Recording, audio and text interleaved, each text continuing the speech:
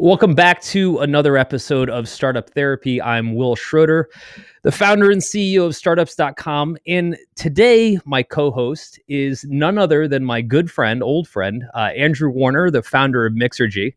Andrew and I have been friends since, 2008. Long enough, Andrew, that I remember sitting across from you in a bar in Santa Monica, listening to you tell me about how you wanted to make Mixergy like your career and interview founders. And so here we are, full circle, you coming on our show to talk founder stuff. And so, Andrew, you and I together again, welcome. Thanks for having me on. Yeah, no worries. Excited. I could literally talk to you for hours here. But for those of you who haven't visited Mixergy.com or have seen any of Andrew's interviews, it's an absolute must see. I mean, every time he does an interview, he's so focused. He's like the godfather of all of this stuff. He's done over 2,000 interviews, which I think this is episode 74 for us. I can't even fathom how many interviews that is. And he's literally interviewed everybody at this point. And unlike almost every other interviewer, he gets way, way, way into the details of how founders think and how these businesses work, which is exactly why I wanted to have him on to host the show with me today. So Andrew, today I want to talk about why founders have such a hard time being transparent, being vulnerable about their startups and really themselves. This is something that you and I have talked endlessly about over drinks for a long, long time. Yeah, and so what was funny is one of the last times we were together in San Francisco, you actually told me that you wouldn't have me on your show again because you didn't feel like I was transparent enough for you. So it kind of makes sense to start there. In your mind, I have to ask, why don't you think founders, because you interview thousands of them, really like me, are more transparent about their startups? I mean, what do I need to do or anybody to get back on your show in a transparent way?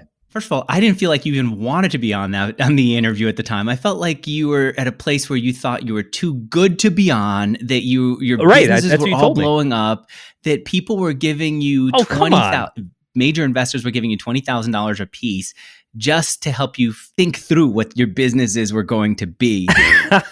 But that's where I felt you were. But before we get to you, I'll open up about myself. I have to tell you that I have felt really bad about being as open as I am. I remember specifically hiring an interview coach. I was watching this interview show on television. The interviewer was fantastic. I said, I've got to get the producer of the show to come and work with me. And he and I worked together every Monday. We would go through the transcripts of my interviews from the previous week and go over all the things that I did badly. And he would try to tell me the things that I did well, and I wouldn't listen. And one of the things that I remember saying to him was, that's stressful. Why do I have to be the big loser of all of the internet? And he goes, what do you mean? I said, Jeremy, everyone else online talks about, all they do is they talk about the things that do well for them. They're promoting the great comment that they got. They're promoting the fact that they got a win. If they have if they're whatever popped on a chart, even just a little bit, they take a screenshot and it's blessed and celebrate and all that. And me, I have to talk about how challenged I am to grow my business, how challenged I am to have a relationship with my wife, whatever it is, it's always, I'm bringing it up. And I feel like all I'm doing is doing the loser stuff. And then when I'm doing an interview and I talk about it, my guest gets to be the shining entrepreneur on the hill that we're all looking up to. And this guy, Jeremy, we were on a call and I lost him. He stopped paying attention to me. Now, he looked at the transcript Google Doc. I could tell because you could see, in a Google Doc, you can see when people's mouths moves. So I was watching that and I was like, come on, Jeremy, just respond. I just laid it out for you. Respond. And he said, Andrew, after a minute and a half, he says, look, this is the part that you're worried about? I said, yes. And he goes, well, look, you're scrolling down and she is telling you how her mom was really rough with her, how she feels a sense of inferiority because her mom always said, you're not good enough. You have to get an A+ because an A is not enough. Now, Andrew, he said, you're expecting that because you are vulnerable, that she's going to come back and immediately respond to your next question with vulnerability. It doesn't work that way. This isn't a falafel stand on Bleecker Street where you pay $5 and you get a falafel instantly. You share and maybe they reciprocate. And maybe it doesn't happen right away. It happens later. Or maybe it doesn't happen at all. It's not a transactional experience. But by you sharing this stuff, other people feel free to do it. And if it takes them a little while, be okay with that. And if they never do it, understand it. But this is why you should continue to be vulnerable. If you want your people, your guests to be open with you, that's why. And the same thing happens in private. All right, this is not a business thing, but you told me before we got started we should be talking about the personal side. Can I talk a little bit like sex stuff? Yeah, absolutely. Okay, you sure? Yeah. Oh God, yeah. I'm not going to go too far with it, but I'll tell you this. We have a friend who is every time we hang out, he is like the rock star of the night, right? Seriously, he walks into a freaking bar with us. People are strangers are high-fiving him. I swear, I saw this happen. It's amazing. Yeah, and I'm like telling him about the problem Olivia and I had the last week. And if I didn't, I don't think he'd feel as comfortable telling me about how when he was having sex with the last few months, all he was thinking about was one other person as a way of going through it, as a way of enjoying the experience, because if he was too much in the moment, he couldn't give himself into the moment enough because he'd be afraid of, not performing or not being what he was supposed to be. And by maneuvering his mind to this other experience, Sure. he was able to bring his body to the experience he was in right now. Anyway, the reason I'm saying that is there's a vulnerability in that without me being able to tell him about what's going on with me and my wife, and I don't think I ever was that even open with him, but without me sharing what I felt comfortable with, he wouldn't pierce the veil. He wouldn't let down his guard a little bit and say, here's what I'm going through. And through these different understandings of how other people really are, not how they project themselves, I feel I get a better understanding myself. I get a better understanding how the world works. And if I really want to understand how things work, that's the way to do it. Otherwise, we end up with this old NBC television view of what life is really like, right? The Apprentice might have had huge ratings, but we all understand The Apprentice is not business, that television is not business, Instagram is not business. Right. That's the benefit of being vulnerable. I don't say that everyone should do it, but I'm saying that if you could do it even in your own one-on-one conversations with people, what you get back at you is an opening into what the person is really like. And it's incredibly helpful. It's methodical. It's not like, here I am, I'm about to spill everything on the floor here just because someone told me that vulnerability is good or because I expect something back. And there's a process, but it's worth it because what you get back is a good payoff. I feel like, though, it requires a ton of confidence to be vulnerable. And that's something that I've known you for a long time, and I always feel like a wimp around you. Right? Really? And it's a weird thing, man. It's hard to explain because you've always been so vulnerable. Like, you just have this way. Even when I listened to you, what was it, like 6 months ago, you interviewed with somebody who was like a psychologist or something. And I reached out to you afterward. And I think you said something like, hey, I didn't make enough money last year or something like that. And all I'm thinking to myself is, I'd never fucking say that online. Right? And and you put it on a podcast. That's just the most recent example I can think of. But every time we've gotten together, like every time I'm over your house or we're getting out together for drinks or dinner or whatever, you just have this way of bearing your soul in a way that's so honest. And I think to myself, I don't know if I'll ever have the confidence to do it the way you do it. But do you see it as confidence?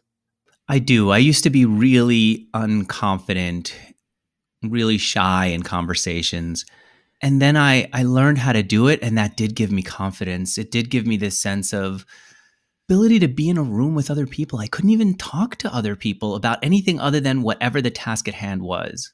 And then when I learned it, I did feel like, all right, I can step outside my house and be okay. I can get into a party and be okay. I can go to somebody's house and be okay. It definitely gives me confidence.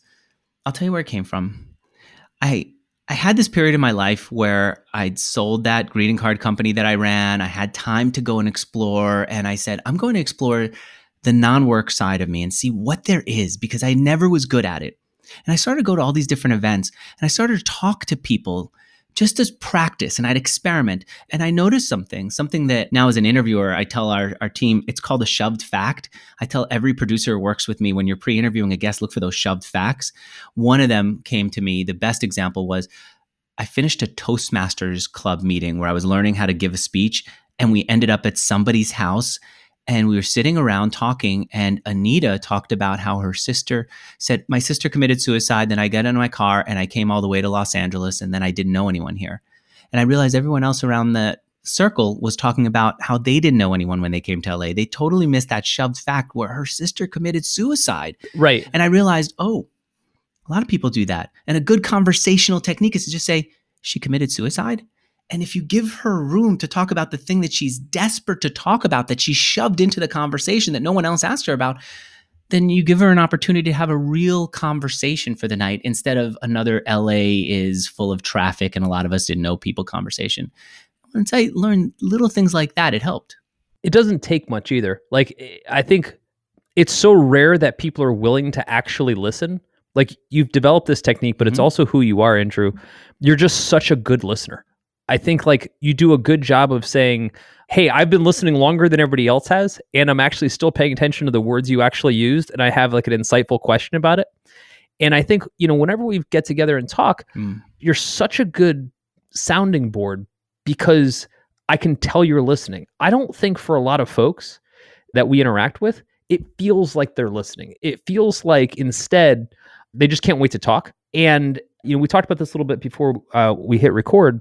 You're saying you were talking to some folks and like, it just doesn't feel like you're getting to know a real person. Yeah. It feels shallow. It's useless. I was specifically thinking at the time about my wife has this friend who's so open with her and they're such good friends. When I get together with them, I have a miserable time because the husband is giving me nothing. He's telling me about the brand of shoes that he got. He's telling me about the way that he's setting up his home. There's no, I failed this week or I hate this job. There's nothing that is at all showing a vulnerability or a real sense of who he is. And it's just deadening to me to have conversations with them. I found that around the time that like you and I met, right? And it's funny because you're talking about when we were starting Afford It and we were getting the $20,000 checks.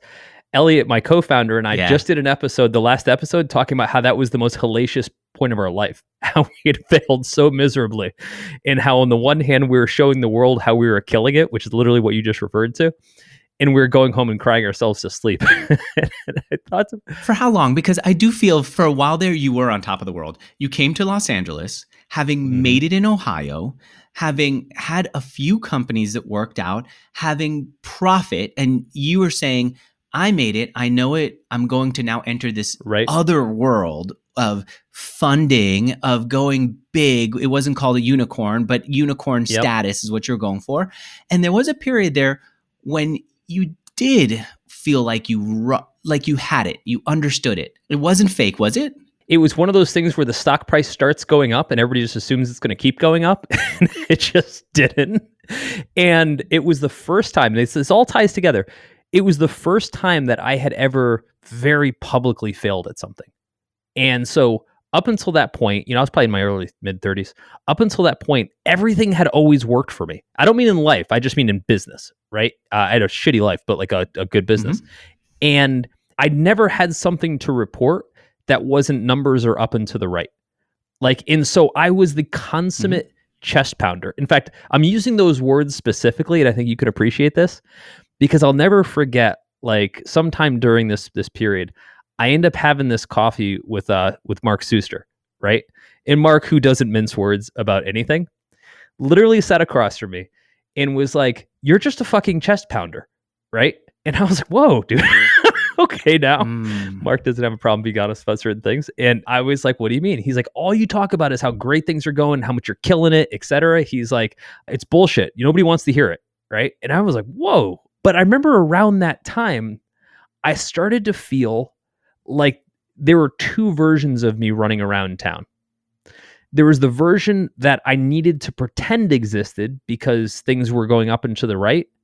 And then this other version of me that I never had to contend with before, which was starting to have a lot of failure, where our fundraiser wasn't going well, things weren't heading in the right direction. And I had no ability, I had no tools to talk about it. And so what do you think you should have done? Do you think you should have been open and said, this is not working, Afford It is failing? Yeah. In public to everyone? You think you should have done that? Right. I should have said it to my close friends. And listen, man, I didn't think I was lying. I didn't have the tools of vulnerability. If we're really analyzing it a bit, there's another piece there. Being vulnerable wasn't as popular back in 2007, 2008. It wasn't that long ago, but the world has changed a lot. Since that time period, as far as, especially in the founder community. Like, you've got guys like Brad Feld that are talking about depression, right? That was still pretty quiet back then. And that wasn't that long ago. That's true. I think emotionally there's been a tectonic shift amongst us, right? Where we can do and say things that we wouldn't have before. Founders can come forward and say, I hadn't thought of it that way, but I think you're right. You've been doing it all along. The rest of us have been catching up along the way. And I've always wondered, curious your thoughts here, I've always wondered if your interview style, where your assumption that folks should be transparent, was it harder back then than it is now? Like, now I'm willing to be way more transparent than I used to be, but I'm wondering if that's the case for everyone else. Have you seen a change? I think people are always craving to be transparent about some things and hide others, and it's always different. So, for example, you just happened to mention I had a really shitty childhood, right? Right. You brought that up. You might have been willing to talk about that before, right? Where other people would not at all want to go into what their childhood was like. And what I wanted to do was say, okay, well, you don't have to talk about everything. You don't have to tell me what you're thinking about when you're in bed with your wife. You don't have to tell me about your illnesses, but you do seem comfortable talking about your childhood. And that is something that I'm interested in, because I do notice that some of my anger from my childhood is what fires me up. And so I talk to you about that. And I think that we were all looking to have somebody talk to us about a few things, and very few of us were willing to have someone talk to us about everything. And I said, that's fine. All I have is an hour with people anyway. Right. Or if we're having drinks, we might have a couple of hours. Let's just spend time talking about the things that you feel comfortable going into. I get that. What's been interesting, though, is I've found that over time, the more vulnerable I get, the easier my career is. And one of the things that you did really well from the get-go, and I'm using you as kind of my gold standard here, because not everybody knows you, and a lot of people have seen your interviews, but known you personally for a long time, and you're really good at this. You have an ability to present a topic about how you feel about something or something that's bothering you, and go into what feels like infinite detail about it with no reservation about that vulnerability. Like, it's just matter of fact. This is exactly what's happening. On that podcast that I was listening to, it was Classic Andrew. You started talking about how you felt you didn't make enough money last year. Right. Actually, before I murder this, do you remember what I'm talking about? Mm-hmm. You're talking about Sherry Walling. She is the author of Zen Founder and wife of Rob Walling. And there are a lot of little hooks where some people might have come into contact with her and the businesses that they're part of. Do you remember what you said to her about, hey, I don't feel like I performed enough last year. I didn't make enough money. I do remember saying that. Yeah. Not a lot of people would say that, Andrew. You say you have no issue with it, but here's what's awesome about that, and what I think founders would really benefit from. It gets it off your chest. The moment you're vulnerable, you're not defending anymore. Right? You're like, look, I didn't make enough money last year. That's it. Right? There it is. Right? I don't have to defend how much money I made. I'm already telling you it's not enough. Right? So I don't have to defend it. Right? And I think about that. And I think about, in the past few years, as I've personally learned to become more vulnerable, how much more effective it's made me. I'll give you an example, because we were just talking about this. Mm-hmm. A few months back, there's obviously a ton of civil unrest in the country. People were up in arms. And I wanted to share with our staff, we've got about 200 people, I wanted to share with them how it was affecting me, right? And some of the things some of the feelings it was bringing up in me. Mm-hmm. And I shared with my staff something that I've really never shared publicly before. It's already out there, so I'll explain it. But I had a really shitty childhood. I grew up with a single mom. We were dead broke. We didn't have enough money for food. I wasn't very well cared for. We slept on the floor of a neighbor's apartment for a year and a half. I never knew where I was going to get food or when I'd see my mom again. That's pretty personal. I would have never brought that up publicly a year ago, 2 years ago. But once it's out there, once I don't have to defend or talk around it, it doesn't bother me anymore. I think there's a lot of power in that vulnerability. Yeah, that is true. This thing that's been eating at you and is hiding, and you're working so hard to hide, when it's out there, it is a relief. Is there anything that's taboo for you? I'm sure there are a bunch. There are clear places where I feel that I want to have my own privacy with it. Would be a category. Again, I've said I don't want to overstep, but I'm just saying, generally, if I was saying childhood, it's a category. Like, what are some areas you just don't touch? It's fewer and fewer. I think that religious faith is one that I don't feel comfortable, but I've been working on it in private conversations just to take away some of the pressure I feel around it.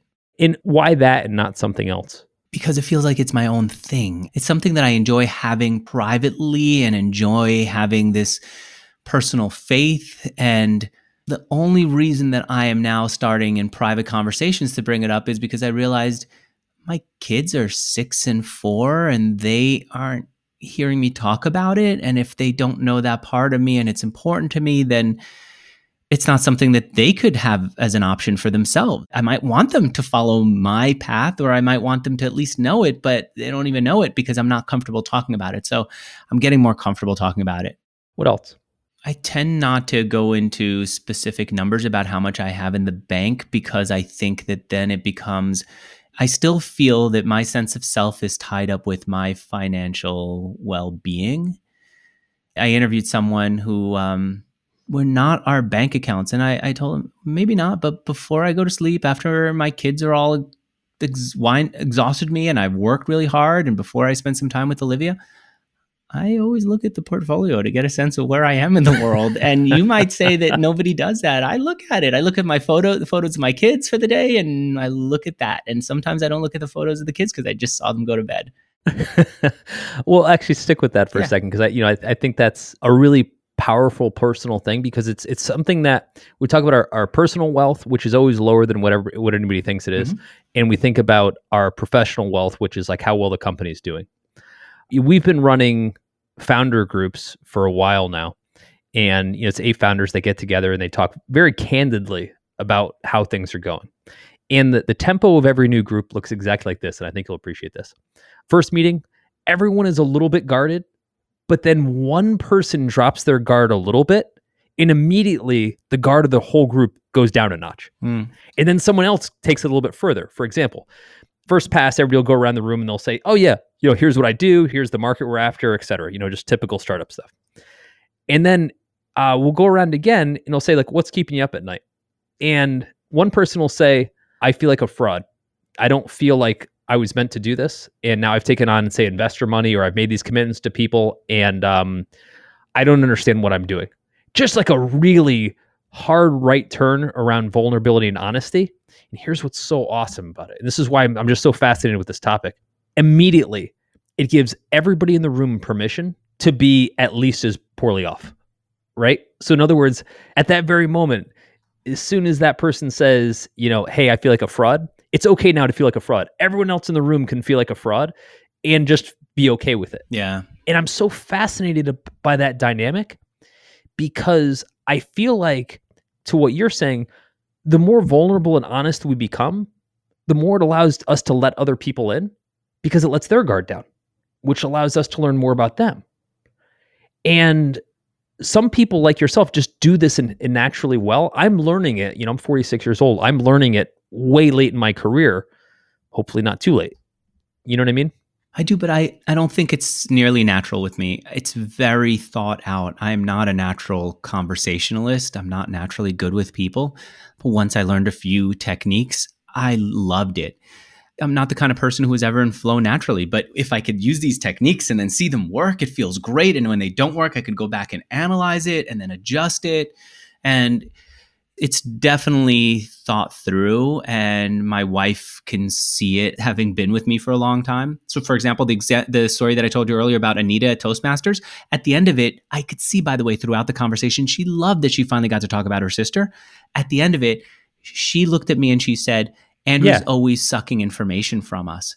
And I felt like, why are you doing this to me? Why are you saying that I'm now sucking information from you when you clearly it was a shoved fact, and then you clearly enjoyed getting a chance to talk about your sister and why you came here? And then I realized later on, it's because I didn't share anything. And so then I went back and I tested sharing some of my stuff, and I could see people's eyes roll because nobody cares about anyone else. They're just looking for an opening to talk about themselves. So I said, you know what? From now on, what I'll do is there are a few things that I feel comfortable saying. I'll stick it in a sentence or two, and then I'll come back and ask them a question about themselves. Boom, that opened people up, because now they're no longer feeling like I'm a vampire for their details. They're feeling safe because I just revealed something, and they feel grateful because I'm shutting up and giving them time to talk about it. And then I filed that away and I labeled it in my head so that I can come back to conversations in the future and say, now I know how to bring this up at just the right amount, like an ingredient, and have it work out. And that's where it feels really good for me. Okay, so I mean, you've had to do this with like thousands of guests, particularly founders. What's the technique? Are you sharing something about yourself in the interview and then, using that as an open door? Like how does it work when you're interacting with other founders? It's to be genuinely curious, which means if I'm not interested in what they're talking about, I get out of it. I went to work at Dale Carnegie after I read the book, How to Win Friends and Influence People, and I got really good at that technique. And one of the things that I love about Dale Carnegie is he says, everyone has a passion, ask them about it. And I remember being on a train with my friend Michael, and he was interested in comic books. And I would just keep asking about the comic books he was collecting and the superheroes he cared about. This is freaking college, and the guy's like that deep into comic books, but he was off. We almost missed our stop. I was deadened by it because I don't care about comics. I don't care about superheroes. The only comics I ever read was Archie comics because I loved love, and I would love to see will Archie get Veronica, or will he get Betty? Will they then fall in love, right? So then I learned, you know what? I can change a channel on people. I can find other things that they're interested in that I'm curious about.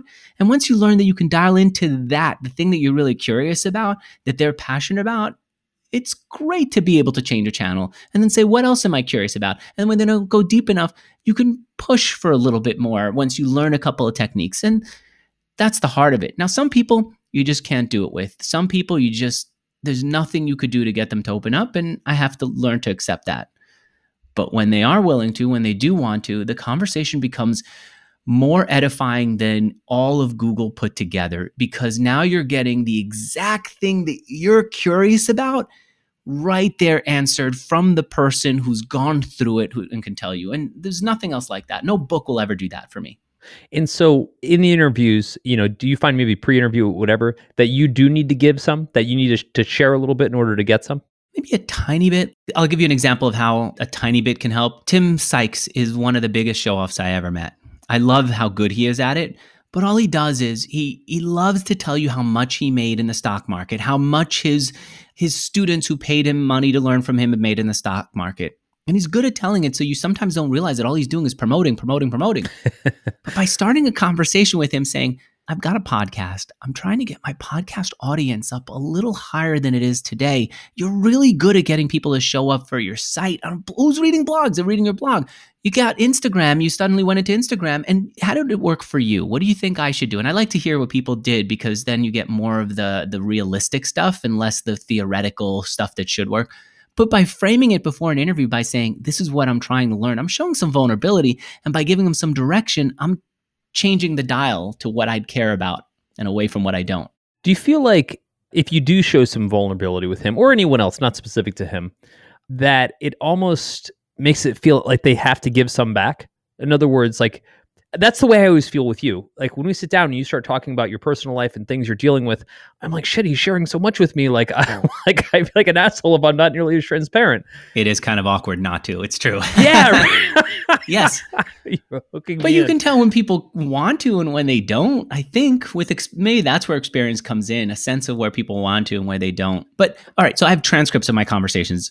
I think a lot of people don't have the benefit that I have, which is not 2,000 interviews, but 2,000 interviews largely transcribed. So I can give you one of the techniques that I have, and you can see when it doesn't work out. So one of my techniques is, if I want to find out something that's especially tough and I don't want to put people on the spot, I'll ask what one of my interview coaches called a double barrel question. Is it awkward if I ask you if you had sex with your wife last night? Is it awkward if I ask you what your revenue was last year? Is it inappropriate for me to ask you, right? No, if it's inappropriate, people will feel more comfortable answering the, yes, it is an appropriate question. Now, I could say this theoretically all freaking day long. You won't believe it. But what's the customer service email software? Zendesk? Zendesk, thank you. The founder of Zendesk was on. You could go in the transcript. You can see I ask him, is it inappropriate to ask you about something with his wife, with his marriage? His answer is, yes, I'm not going to talk about it. And then we got to move on to the next. I'm not going to go and say, come on, why not? And then it becomes an awkward junkie.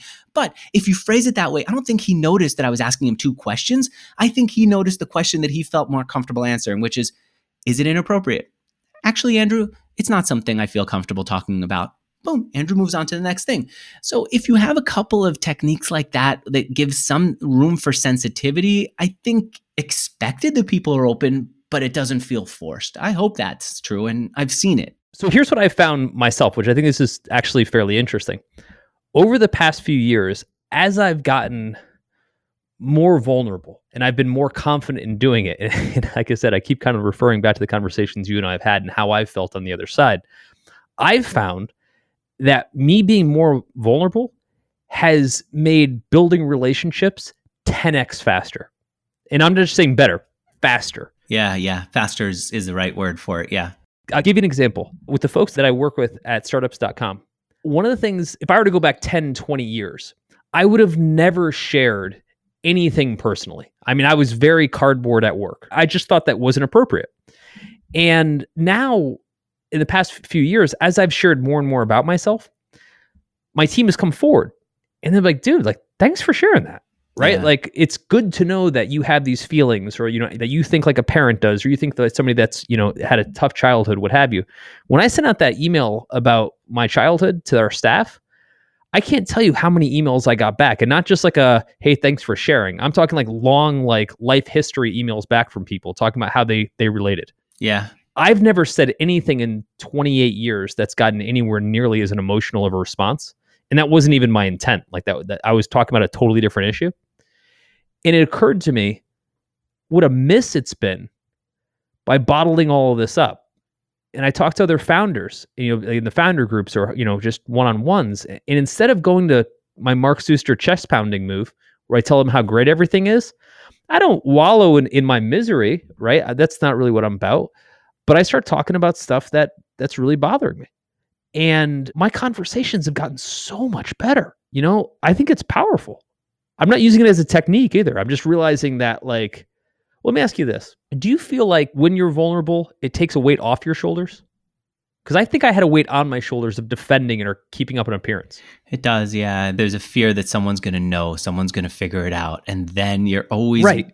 I'm not built to enjoy that. I think some people are built to enjoy someone's going to find out and I'm not going to let them. It's just not me. Where for me, it's more like, oh, someone's going to find out. Now I'm scared that I've got this. That feels like a real vulnerability, because then if they find out and they reveal it, then we're really in trouble. I hate to admit it, but it is something that I've used as a technique. You said that you didn't do it as a technique. I'll tell you where I have and give you a substantive benefit. I hired a coach to help me with writing. She was really good, but she cost $500 for, I think it was a half hour, 45-minute session. And I was getting a lot out of the conversation about my writing style, about how to improve. And somewhere in there, I realized, I'm never going to see you again. I'm never going to see you again. We're never going to talk again. And I realized she doesn't care enough about me to reach out if she has a shower thought that could be helpful for me. And I don't feel like she cares enough about me for me to send a follow-up email saying, I had this one question, without saying, how much would you charge for the answer? And I said, why?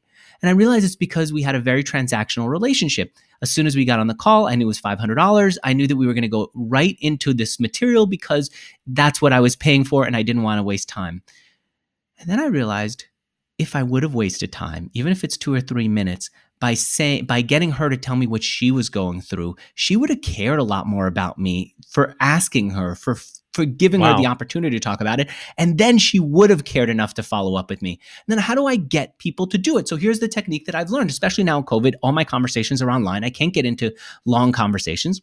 As soon as someone picks up the call with me, instead of being me, which is I have to get to a point, I will open up about something that happened. My 4-year-old just strutted off to school because it's his 4-year-old birthday. He strutted off to school like he was king of the mountain, right?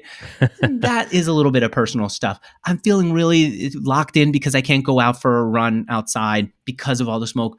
My wife and I are now splitting up where we're going to work, which is uncomfortable. I always look for one thing that just happens to be top of mind that I'm thinking about, and I allow myself to say it. And to make sure that it doesn't go much longer than that, I say, sure. I know we don't have a lot of time together, but I had to get that off my chest. Where are you today? How's your family dealing with all this? It gives them room to talk about it. And then I write it down in my notes for like in my contacts so that the next time we have a conversation, I could follow up and say, hey, you moved to Chicago. How's the move with the in-laws going? And now we've got a little bit of a follow-up opportunity. That has changed conversations dramatically. Again, I don't allow the conversation to go social more than 3 minutes. And I am watching the clock. But I do insist on having that social part. And I think it's incredibly helpful. Do you care? I genuinely care, or else I wouldn't bring it up. Okay, but you understand, right? You're not just Andrew the sociopath that's, trying to Dr. Lecter about out of an answer. Right. Yes. It's not like I'm programming a computer. It's what do I really care about them? I want to know where are they in the world? I want to know if I'm trying to figure out should Olivia and I move out of San Francisco? Have you moved? So I do try to think about what's the question that I would punch into a Google if I could. Sure. But I can't. Let's do that.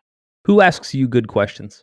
Nobody. It's really painful. I even will go into therapy, and some of these freaking therapists pride themselves on, I'm going to tell you like it is. I'm going to help you like by giving you the straight. I don't need your freaking straight answer.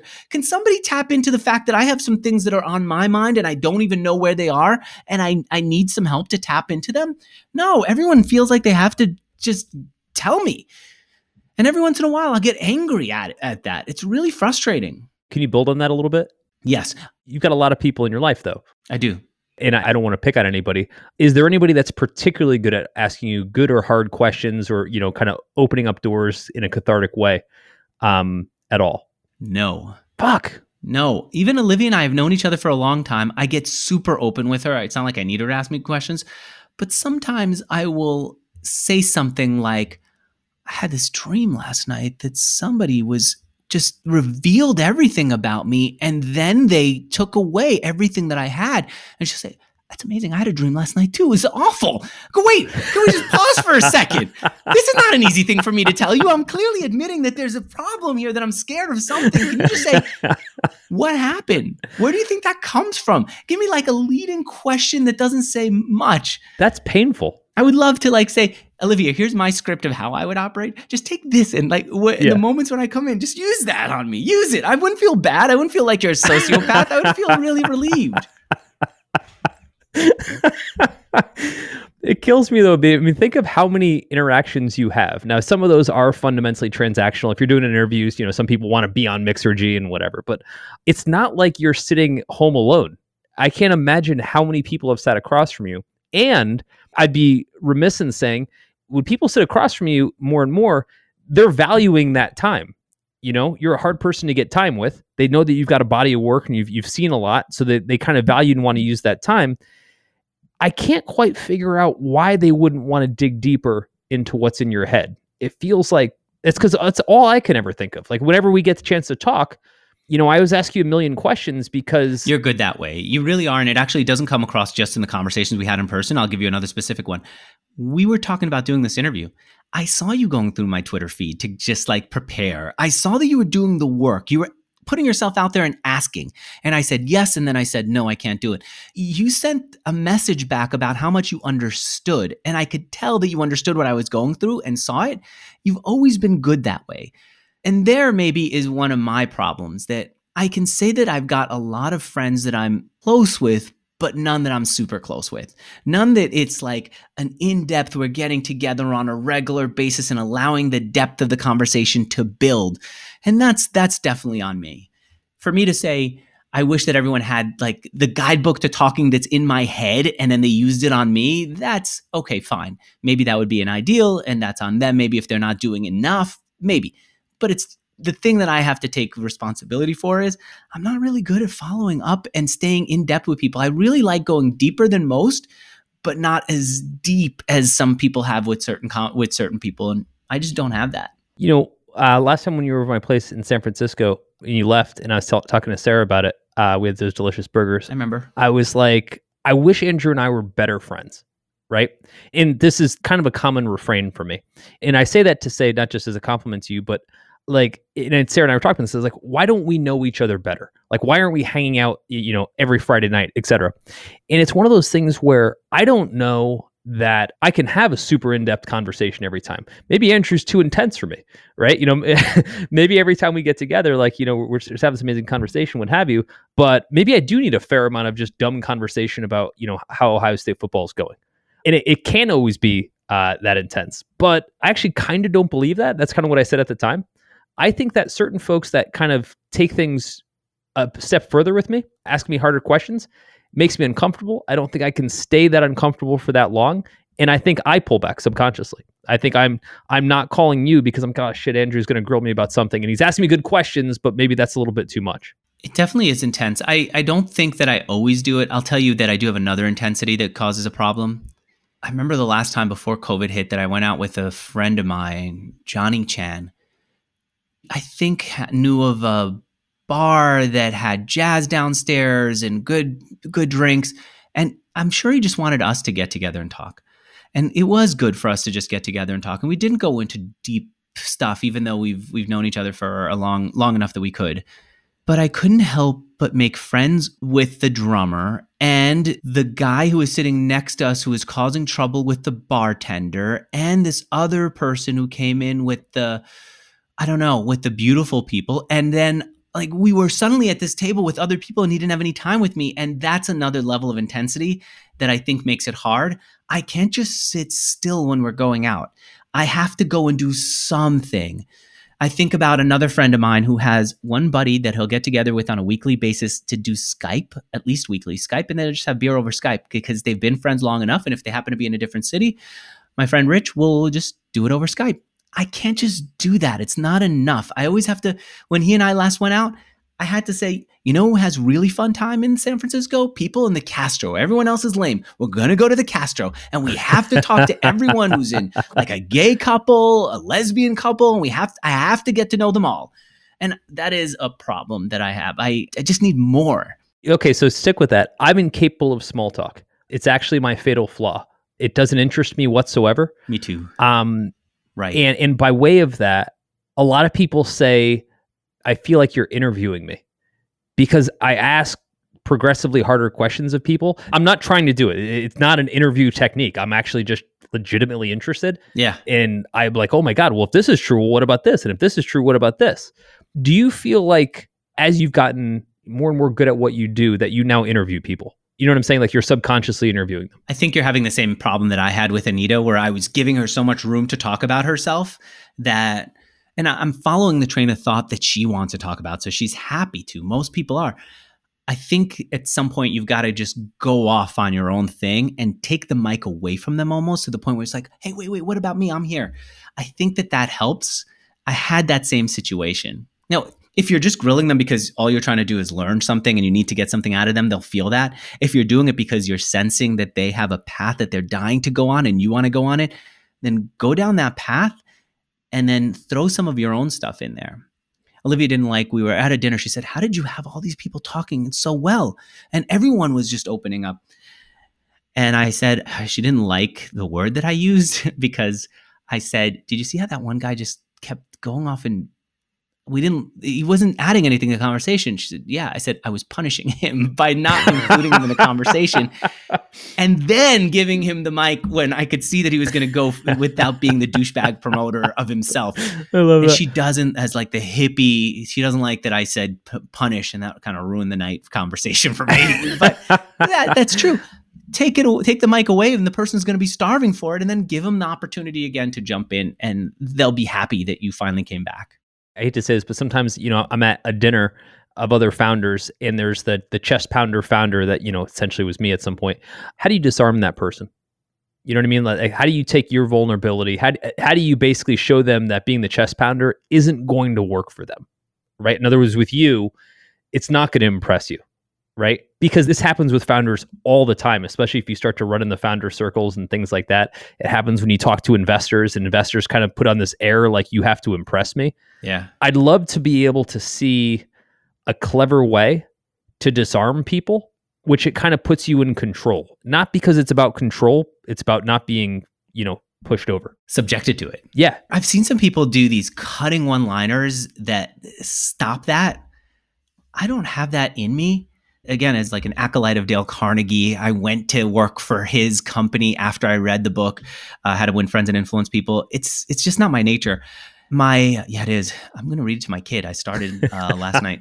It's actually such good storytelling too that I know. It starts out with this guy there's a manhunt for a guy. So how could a 6-year-old not love a manhunt? Or ever sleep again. Right. Yeah. But I've had that issue with several guests. One of the things that my interview coach told me was, he said, join the resistance. I said, what do you mean? He says, my therapist would have men come into the office and they would sit there and the therapist would ask about what's wrong, what's going on. And the person would say, nothing's wrong. Life is really good. And just he said for some reason in couples, the man would put up the resistance and the wife would be open. And he said, my therapist said that she decided to stop arguing and saying, you're here. You obviously are paying money because there's a problem. Your wife is telling you to come in here. You know you need to be in here. There's a problem. Be open with me. Instead of saying you're paying for this, be open, she decided to join the resistance. Join the resistance means, so you're in a really good place in your life. Everything's working out perfectly, right? So then the person would go, no, not perfectly, and jump in. I do the same thing with entrepreneurs. If somebody is so on a roll about how great they are, now I don't say, come on, something's got to be a problem. Because then I look like the jerk who's prying for problems, who can't accept that they're so strong. Instead, I say, everything must be great for you. It must be great to not have any problems in a world where we're all struggling, right? It must be great that you are in a happy-go-lucky spot. And no man especially wants to be told that things are easy for them. That's when they come back and they'll give you something, which is all we're looking for, the thing that they feel comfortable with. And so as I've gotten to meet more founders, one of the things that I've just grown more and more attracted to is founders who can come out of the gate being vulnerable or in a very confident way, right? How are things going? Yeah. Not great, man. COVID's hitting. We're going to run out of money soon. I really believe in the business, but we're in a really tough spot. How do you argue with that, right? How do you pick that apart? You know what I mean? Like basically. You mean as an approach? Right, exactly. You took down the wall. There's nothing to jump over, right? And I think about how powerful of a technique that is. Now, I genuinely believe that the people that are telling me this, one are telling him to because they trust me because I spend a lot of time founder to founder and I like to leave that open to them. Hopefully they know I won't judge. But the other is I've historically done the opposite. I've been that interview candidate. Actually, I was literally on your show. That's what you told me at the top of this show that you're complaining about, right? Because I thought that's what you wanted to hear. I thought you wanted to hear about how great things were going, not because I was hiding anything, but just I thought that's what the show was about. And the show being kind of a metaphor for, I thought that's what conversations and intros were about. You're supposed to hear about how great things are going so that I leave you a positive impression and so that the world knows that we're okay. And I think what I've learned, I'd be curious in your thoughts, but what I've learned is it leaves so much on the table. It's like, yes, you've got my business card of how we're doing, right? We're killing it, so to speak, but you know nothing about me and we formed no relationship. It feels like such a miss now. It feels the opposite of what I should be doing. I think that there's a middle ground. I think that if I've seen some people who come across as just sad sacks because they immediately come in with the thing that's not going well and they're so needy that you can tell that now their whole future is resting on your shoulders and the conversation is way more important than I can handle right now. And I think that a little bit of other stuff is helpful, and then being open without waiting too long so that it feels like you're bottling it up and can't wait to spill your guts out is better. I would suggest, with few exceptions, start out with something else and then come in with this and do include it. Do include the vulnerability. Do include the part that's a problem, because you're almost tricked. All right, here's another one of the tricks that here's another one techniques that I had when I was dating. I would ask very personal questions. My wife will tell you, I asked her about her past sexual experiences. Now I feel weird about the way that I said that, but I asked her about it on the first date really quickly, because when you get open, I ask very personal questions, because when you get open about stuff that's personal, you almost feel like you're further ahead in the relationship than you really have the right to be. Like Neil Strauss, the author of the book, The Game, when I talked to him, I wanted to know about how to use stuff that he did for business reasons. One of the things that I learned from him was if he would go date and he would meet someone for the first time, he tried to move locations with them, because if they move 5 locations, it almost tricks the brain into thinking we had 5 dates together and now we have a history together amazing. And our relationship is further advanced, right? If you start going into a personal spot with someone, it almost tricks the brain into thinking this person is at the same level as the guy that I've known for 6 months, because we're already where we are in the conversation as I'd be with someone who was 6 months along with me. I feel like those things are important, and I think that that's what you're getting at. I do. I also think that there's another aspect that I spend a lot of time with, which is tell me how you feel. See, there's kind of 2 ways we can approach things. Here's what I think and here's what I feel, right? How's your business going? That's what I think. Well, it's going well. Numbers are up and to the right. How do you feel about your business? right? That opens up a different conversation. And if you're a founder listening to this, if you've ever talked to me, I've almost invariably asked you, because I actually give a shit, how are you? Right? We can spend an entire, actually, I had a bunch of dinners last week with some different founders, all who've built massive businesses. I don't think we spent 9 seconds talking about any of their businesses. And we spent 4 hours together. And it's not that I don't care about their businesses per se, but I actually care about them. And, I'm very passionate about the founder journey and kind of, the things that deal with. And every single time I ask these questions from founders, I get the same response. You're the first person that asked me that. I mean, think about that. Right? Think about your Mark Zuckerberg, and every single time somebody sits across from you, they want to know something about Facebook, what you're doing about Trump ads or whatever. How relieving would it be if just once somebody's like, "Hey, Mark, how you doing, man?" Right? Like, how are you holding up? You sleeping well? What's stressing you out that has nothing to do with work right now? Right? You know what a welcome break that would be? And I think for most founders, it's almost like no one gives a shit about how they're doing. It's all about the company. And I think that gets amplified as we become more and more one with the persona that is our company, right? I mean, how many founders do you know, Andrew? Maybe their company's doing well, but they're in shit health right now, or they're depressed, or you know what I mean? Like those two successful paths aren't in unison, and heaven forbid somebody asks them about that. Yeah, one thing I realized the other day, I didn't have the guts to ask, and maybe it's better that I didn't. The person I was talking to had clearly put on a ton of weight, and you could see when it's scared weight, when it's stress weight. And I didn't know how to bring that up. And I know that I did it at Scotch Night with a friend who was grateful to me years later for calling it out and letting him talk about it. But I don't know how to do it on a podcast where people are listening. And that's where I feel like the personal side is so important. It's so interesting, but we don't talk about that. And I don't talk enough about it, even me. There's different ways to get there too. I mean, you can basically talk about stress, things that lead to that, and see if that door is open. But it goes back to the fact that you would even care, right? I mean, think about how many conversations you have in a day where people care about Mixergy, maybe getting on your show, business transaction, exactly like you just said a moment ago about the person you paid $500 to get that writing advice, right? And how little it takes to kind of break out of that consistent stream of people who don't give a shit and just ask a very human question, and how special that makes you. You just reminded me of something. There are few people who before an interview, before a meeting, they would ask me about running. Now, who gives a rat's ass about running? Most people, no one looks out at the street, sees a runner and goes, wow, that looks like fun. I want to do it. If you see someone play basketball, you go, I'd like to do. You see them do like whatever on a skateboard. You go, I want to do it. No, there are few people who would do that. And I felt like, wow, now I get like this glow of, I can't wait to tell you about the run that I'm having or the frustration that I'm having. And it's like my own little hobby that I get what you're talking about, that tapping into the thing that's about me, that's not about work, really does bring me to life, because I'm not used to anyone caring about it or knowing it or taking the time. And that does actually, there are a few things like that. That's not the only one. It also doesn't have consequence. So Andrew, when you ask me about startups.com, how's it going? My answer has consequence. My answer has consequence. Like, what if I say something's bad and Andrew repeats that? What if I say, "Hey, we're gonna lose a deal," Andrew, and that somehow leads to us actually losing? I mean, any number of things. Yeah. I like the phrase. It doesn't have consequence. That's really.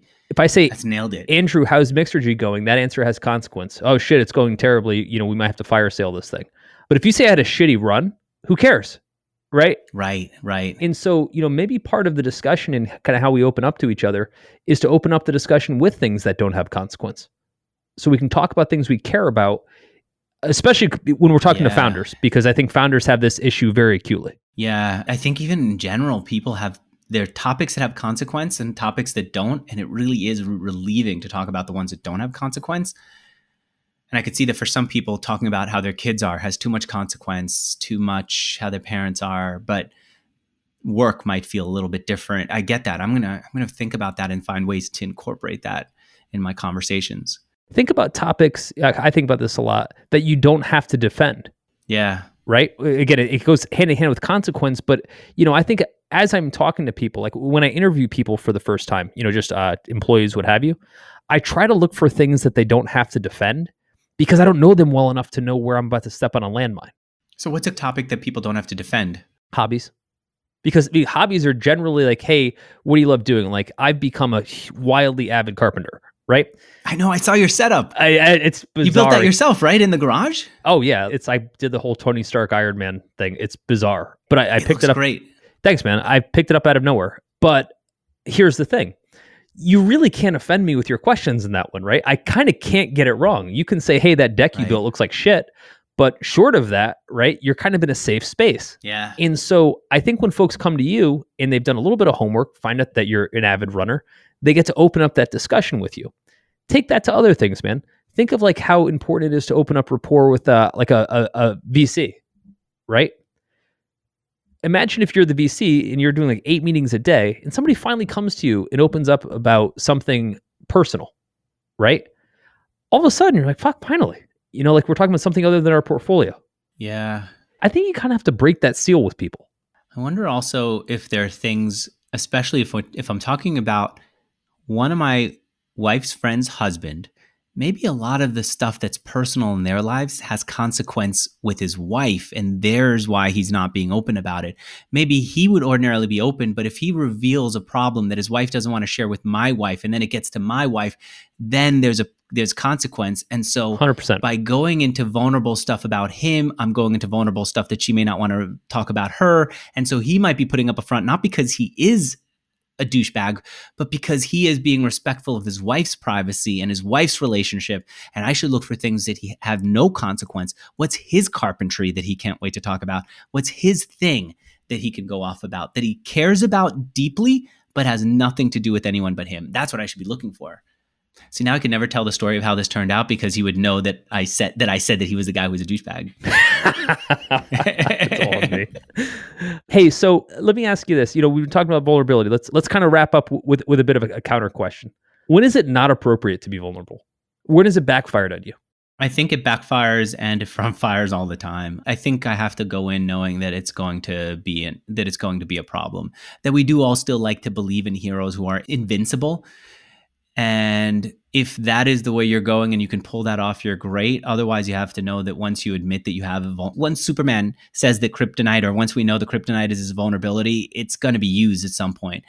And I think we just have to be okay with that it will at some point come back and cause a problem, and you have to go into it accepting it. It's like someone who trades stocks but is not willing to have a down day or a down stock. They can never stay in the stock market. You can't stay in the market of ideas and conversations and not expect that at some point it will backfire and you're still going to be okay. That's the way I feel when you interview me.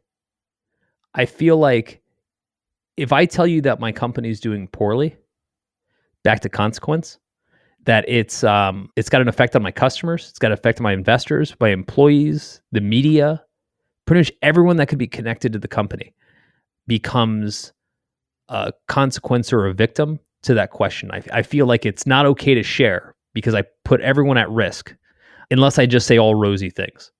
And yet I'm really conflicted because I don't want to misrepresent it. I don't want to not lie to you, but I want to tell you how things are going. But I don't feel like it's appropriate. Does that make sense? Yeah, and I think we all have to get comfortable saying where our line is. We all have to be comfortable saying that is not a topic I feel comfortable talking about. I'm just not ready to talk about that. And most people will accept that. If they don't, you can move out of the conversation or you could just put up more blocks. But I think we have to be comfortable with it, or else we're going to go to bed sleeping and waking up worried about the stuff that we said. And we're not going to have personal conversations unless we can also say, here's where our limit is. Here's where I just don't feel comfortable. And there are ways to transition a conversation away, and we should be comfortable doing that. Do you feel like there's something in your life that you wish you could take back? You've overshared too much historically? Inevitably, when we do interviews, I will get calls from people, texts from people who I interview saying, can you edit this thing out? And inevitably, it is the best part of the interview that they want edited out. And I have to spend a lot of my time telling guests, no, I don't do any editing. You signed this agreement. You also recorded yourself saying that you're okay with it and all that. And still, when I was interviewed for my own podcast, I woke up in the middle of the night. I used Siri to dictate a message to Ari, our producer, to say, please don't publish the interview. And then when we got on our Tuesday weekly call with the team and I brought it up, she said, yeah, she laughed because she recognized that I was doing what other people do. And then she also recognized that it wouldn't be a big deal. I would love to add color to the story with details. I know details add color. I don't even remember what it was that I said in that interview that I texted her, emailed her in the middle of the night to ask her to edit out.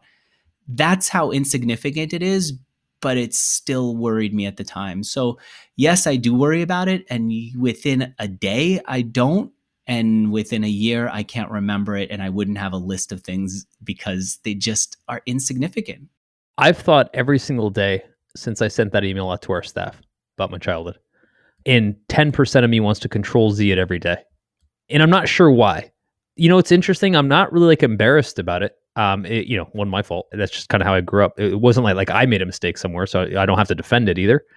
And yet I feel better for have shared it, but I don't feel great about it. Do you know what I mean? Like, I feel like this level of transparency is a definite tool that's super powerful, but I still feel like I'm trying to understand where that line is, right? Like, even with you, Andrew, like, I want you to be transparent, but I'm not sure that I want to hear everything about you, right? And so, when you're saying, hey, I don't want to talk about how much money I have, I don't want to hear about how much money you have. I mean, I actually don't want to know, because, it's a funny thing about wealth. I've never ever shared how much money I have with anybody in my entire life. I'm not even sure my wife knows. Here's why. A good friend of mine told me a long time ago, and I'll never forget this, and it's the best advice I ever took. He said, never tell people how much money you have. There's only two outcomes that will come of it. Outcome number one is they'll size you up and try to use that as either he didn't make enough or he made too much, etc. They'll basically judge you for it. No matter what the number is, there's going to be a judgment coming with it. And number two, they're going to try to find a way to extract it from you, right? In one way, shape, or form. Neither of which benefits you whatsoever, right? And so unless you're looking to have a judgment made on you or you're intense about parting with your money, it's not worth sharing. And ever since then, and that advice was given to me 24 years ago, ever since then, there have been countless people who've tried to add up my bank account, and certainly countless more that have tried to extract from my bank account. It occurred to me every time I'd hear somebody else saying, this is how much money I've made, or this is what I've done, what a colossal mistake was. That's one of the few things that I've never shared that I've never regretted, not sharing. I'm with you. I think that you're right in that analysis. I also find that there's some people I'm sure there's some people who do benefit from it. I don't think it's common enough. And I think your point of view I know that's the one that I subscribe to. And I think we should just feel comfortable saying that's a line that I don't feel comfortable going into, and also comfortable transitioning the conversation away, because otherwise you're leaving the person with this thing with this puzzle that they have to figure out. Yeah, I agree. It's also sometimes worth saying I don't really want to share it. And honestly, there's not much to it to even be worth sharing. That way you basically say the treasure chest is empty. So you kind of dismiss that. Last question for you. If you're thinking like long and hard about where transparency has benefited you the most, and where it's cost you the most, how do you think about that? And I say this, Andrew, because of all the people I know, you're the best at it. It's almost like asking Dale Carnegie, like, you're the best salesperson in the world, where has it benefited you, et cetera. You're so good at this technique of using transparency. If you look back and think of all the places where it's gifted you some, special opportunity, what does that look like? And where does it cost you? Because you're also, you don't just say it, you actually express it as well. The places where it's gotten me the best benefit is that other people were then equally open with me, and it created good long-term friendships. I mean, ours is an example of that.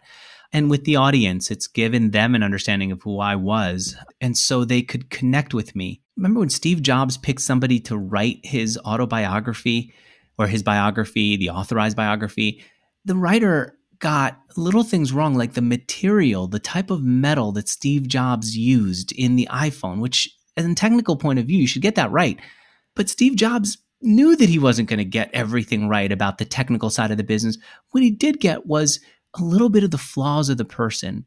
And we connect with technology that's flawless. If a website takes more than 2 seconds to load, we want to move on. It has to be so flawlessly fast that it's instantaneous.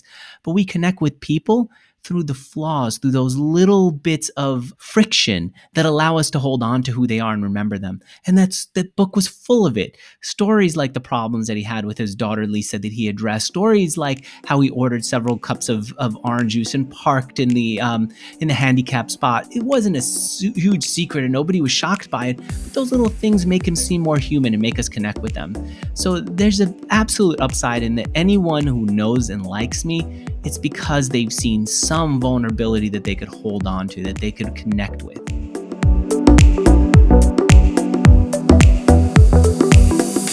That's a wrap for this episode of the Startup Therapy Podcast. This is Ryan Rutan on behalf of my partner, Will Schroeder, and all the Startups.com family, thanking you for joining us.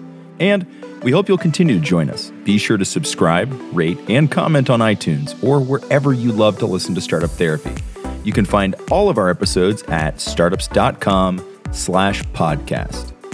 If you're looking for more amazing resources to launch or grow your startup, be sure to head to startups.com and check out Startups Unlimited. It's everything we have to offer, from our online university to our amazing community of experts and founders, and even all the tools we've built like BizPlan, Fundable, and LaunchRock. It's everything a founder needs. Visit startups.com/begin. That's startups.com/BEGIN. You'll thank me later.